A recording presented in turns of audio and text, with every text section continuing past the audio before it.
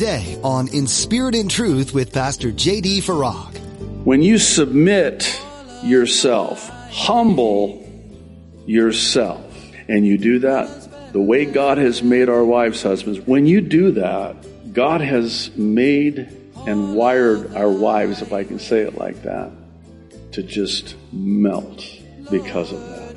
Because that's loving. And we're to love them as Christ loves the church and gave himself, submitted himself for. As Pastor J.D. continues his teaching series through the book of Philemon, he'll be exhorting women to submit and respect their husbands, and for men to be loving and understanding. The Bible challenges husbands to lay down their own lives for their wives, just as Jesus laid down his own life for the church. Now, be sure to stay with us after today's message to hear how you can get your own copy of today's broadcast. Subscribe to the In Spirit and Truth podcast or download the In Spirit and Truth iPhone or Android mobile app. Now, here's Pastor J.D. in Philemon chapter 1 with today's edition of In Spirit and Truth. With all due respect, Pastor, I'm the man of the house. Oh, really? Yeah, I wear the pants in my family. I'm the head of my home. Wow. How's that working out for you? Now, please don't misunderstand me. I'm not talking about abdicating our God-given authority as the heads of our homes, men. But you know what our problem is? When it comes to the things that we want to be the authority in, we're right there. But what about taking the lead when it means taking the higher road? See, we're really quick to exercise our God-given authority, right? We're going to take the lead. I'm the spiritual leader in my home. Okay, great. Why don't you take the lead and submit? Why don't you be the first one in the lead to submit? Here's an example. This, of course, is theoretical for me because as the pastor, I have a perfect marriage. So this is theoretical, hypothetical, right? So let's say you have a husband and wife and they're having a conflict / argument, or as one pastor called it for a pastor and his wife, it's called intense fellowship. I mean, you're going at it back and forth. Me, what about you? That's the pot calling the kettle black. I mean, you know all of them, right? And there's actually 2 words that you will find very prominent, very pronounced in these intense moments of fellowship as husband and wife. You know what those 2 words are? They're trigger words. Be careful when you use them. Always and never. Oh, my goodness. You always. Blah, blah, blah, blah. You never. Blah, blah, blah, blah. Again, I'm talking hypothetically. This is not for me. I have a perfect marriage. So you're standing your ground, and so is she. And the more she digs her heels in, the more you dig your slippers in. And then it just escalates until someone takes the lead out of reverence for Christ, says, you know what? I'm sorry. You're right. I'm wrong. And then sometimes you start fighting the other way. Wait, you can't do that. No, I'm sorry first. No. You start fighting again about who's more repentant and who's more submissive, who's more selfless. Is it not true that when that happens, it just diffuses the whole situation? Now we can talk. Now we can talk. A soft answer turns away wrath. It's a humbling of oneself. It's a submitting of oneself to the other and saying, here I am in my smugness, defending myself, attacking you, and then you're defending yourself and attacking me, and it just makes it worse. What are we doing? I'll tell you what you're doing. You're giving a foothold to the devil. And that's why Paul exhorts us by the Holy Spirit to not let the sun go down on your anger. My wife and I, early on in our perfect marriage, made a decision. It's probably one of the best decisions we ever made in our marriage. I always know I've made a good decision when my only regret is that I didn't do it sooner.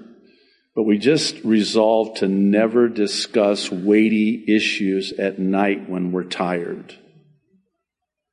Because we don't have the bandwidth, nor do we have the grace, nor do we have the mercy. His mercies are new every morning. Isn't it interesting what a good night's sleep can do? So you just agree to, hey, we're going to revisit this in the morning. Let's just come together, not give the devil a foothold, so we can at least try to get a good night's sleep. And then you wake up in the morning, and His mercies are new every morning. And sometimes it's kind of like, wait, what were we arguing about last night? It doesn't matter now. Oh, interesting. Reminds me of a humorous story I heard once about this husband boasting. We never go to bed angry. You never go to bed angry? Yeah. I mean, sometimes it's like 2 o'clock in the morning. But sure enough, my wife will come crawling on her hands and knees. And she'll say to me, "Come out from underneath that bed, you coward, and fight like a man." Husbands, let's talk for just a moment. Wives, don't make it worse than it already is, okay? I just want to humbly offer a suggestion. When, not if, you're in a situation where you're going back and forth like that, why don't you just try this? Just say, you know what, honey? You're right. I'm wrong. Because you are wrong. And she is right. Wait a minute. Come on. You wimp of a man. What are you talking about? What about what she did wrong? No. It's not about what she did wrong. It's not, have I been wronged? It's, have I wronged? And here's what happens, and what should happen.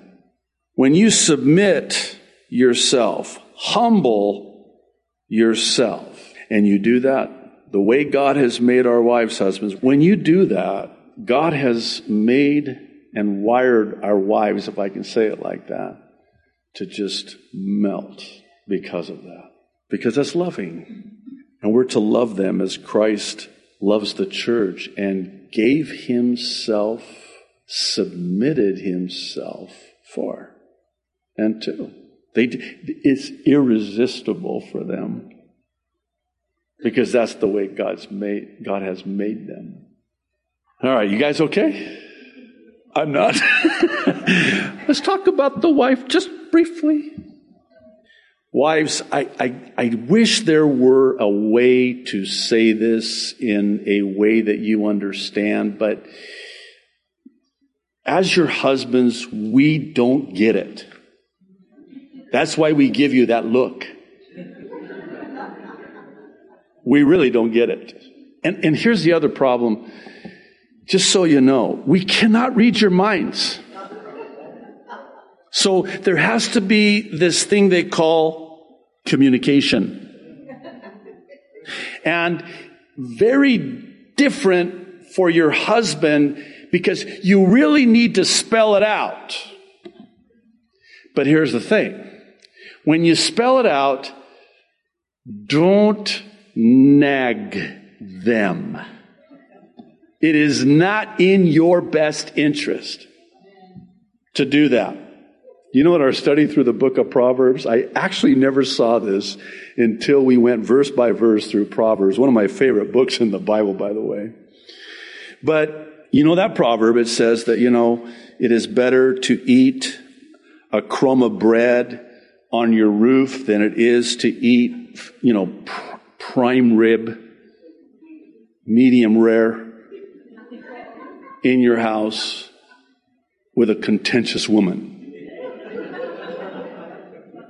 Right? So I love prime rib, but it's more better eat a crumb of bread on the roof.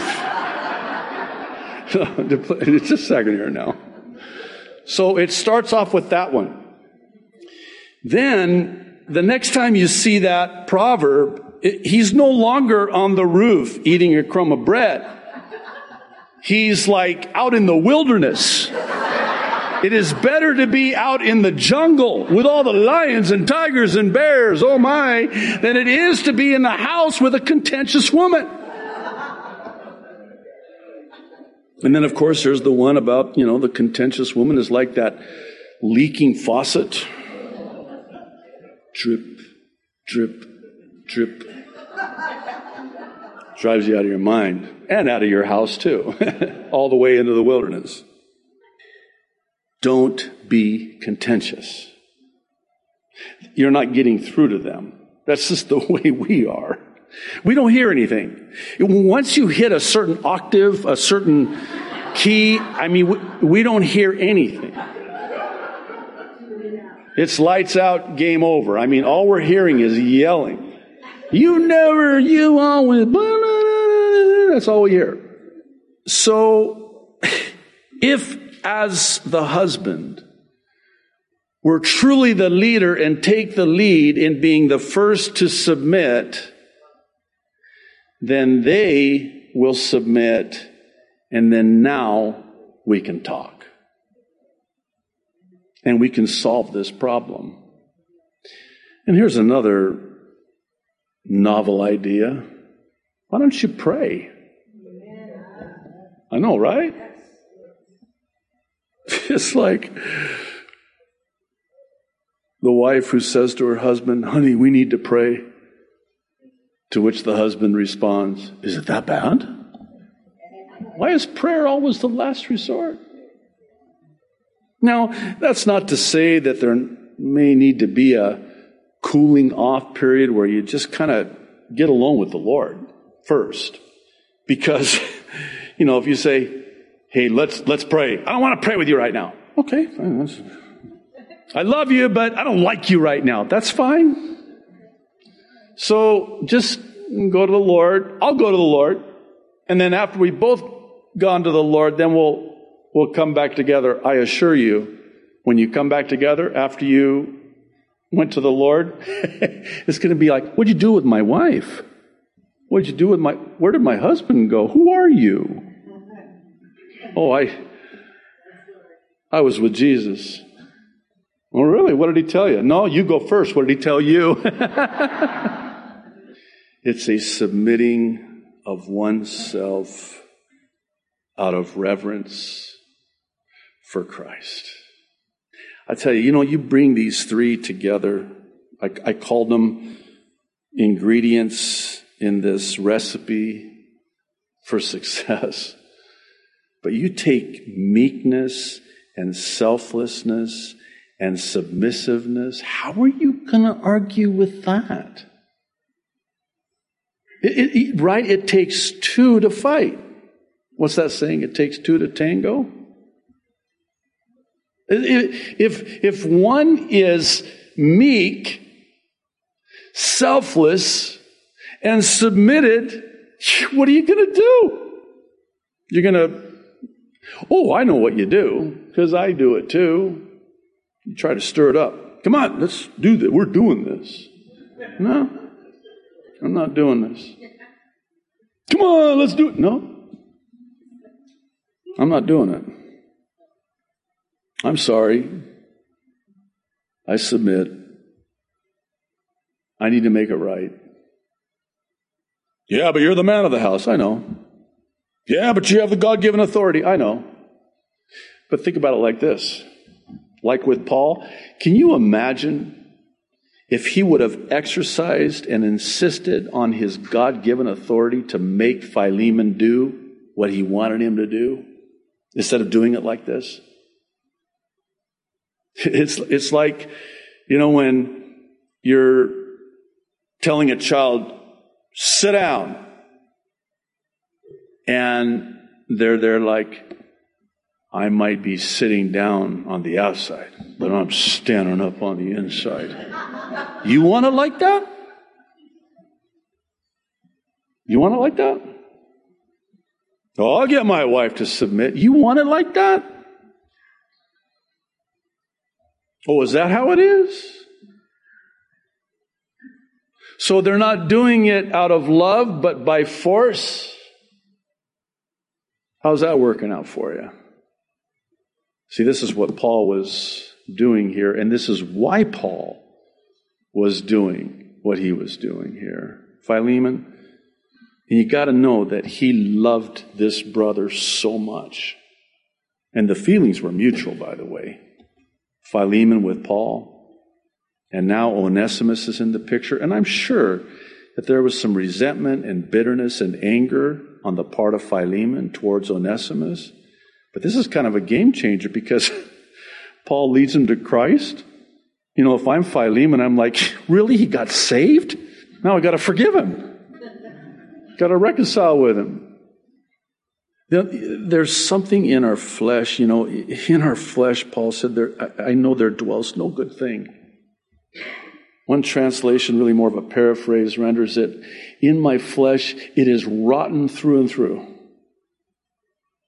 In my flesh there dwells no good. There's something about our flesh that thrives on the adrenaline and the anger and the pride. It feeds and it grows. But when you submit out of meekness and selflessness, you introduce the Holy Spirit into the equation. And the fruit of the Spirit is love. So Philemon's going to do this, not because Paul ordered him to, but he's going to do this because of his love for Jesus and his love for Paul. And can you imagine? I would have loved to have been there to see this reconciliation. I'm sure tears were shed. Can you imagine how this would have blessed the Apostle Paul?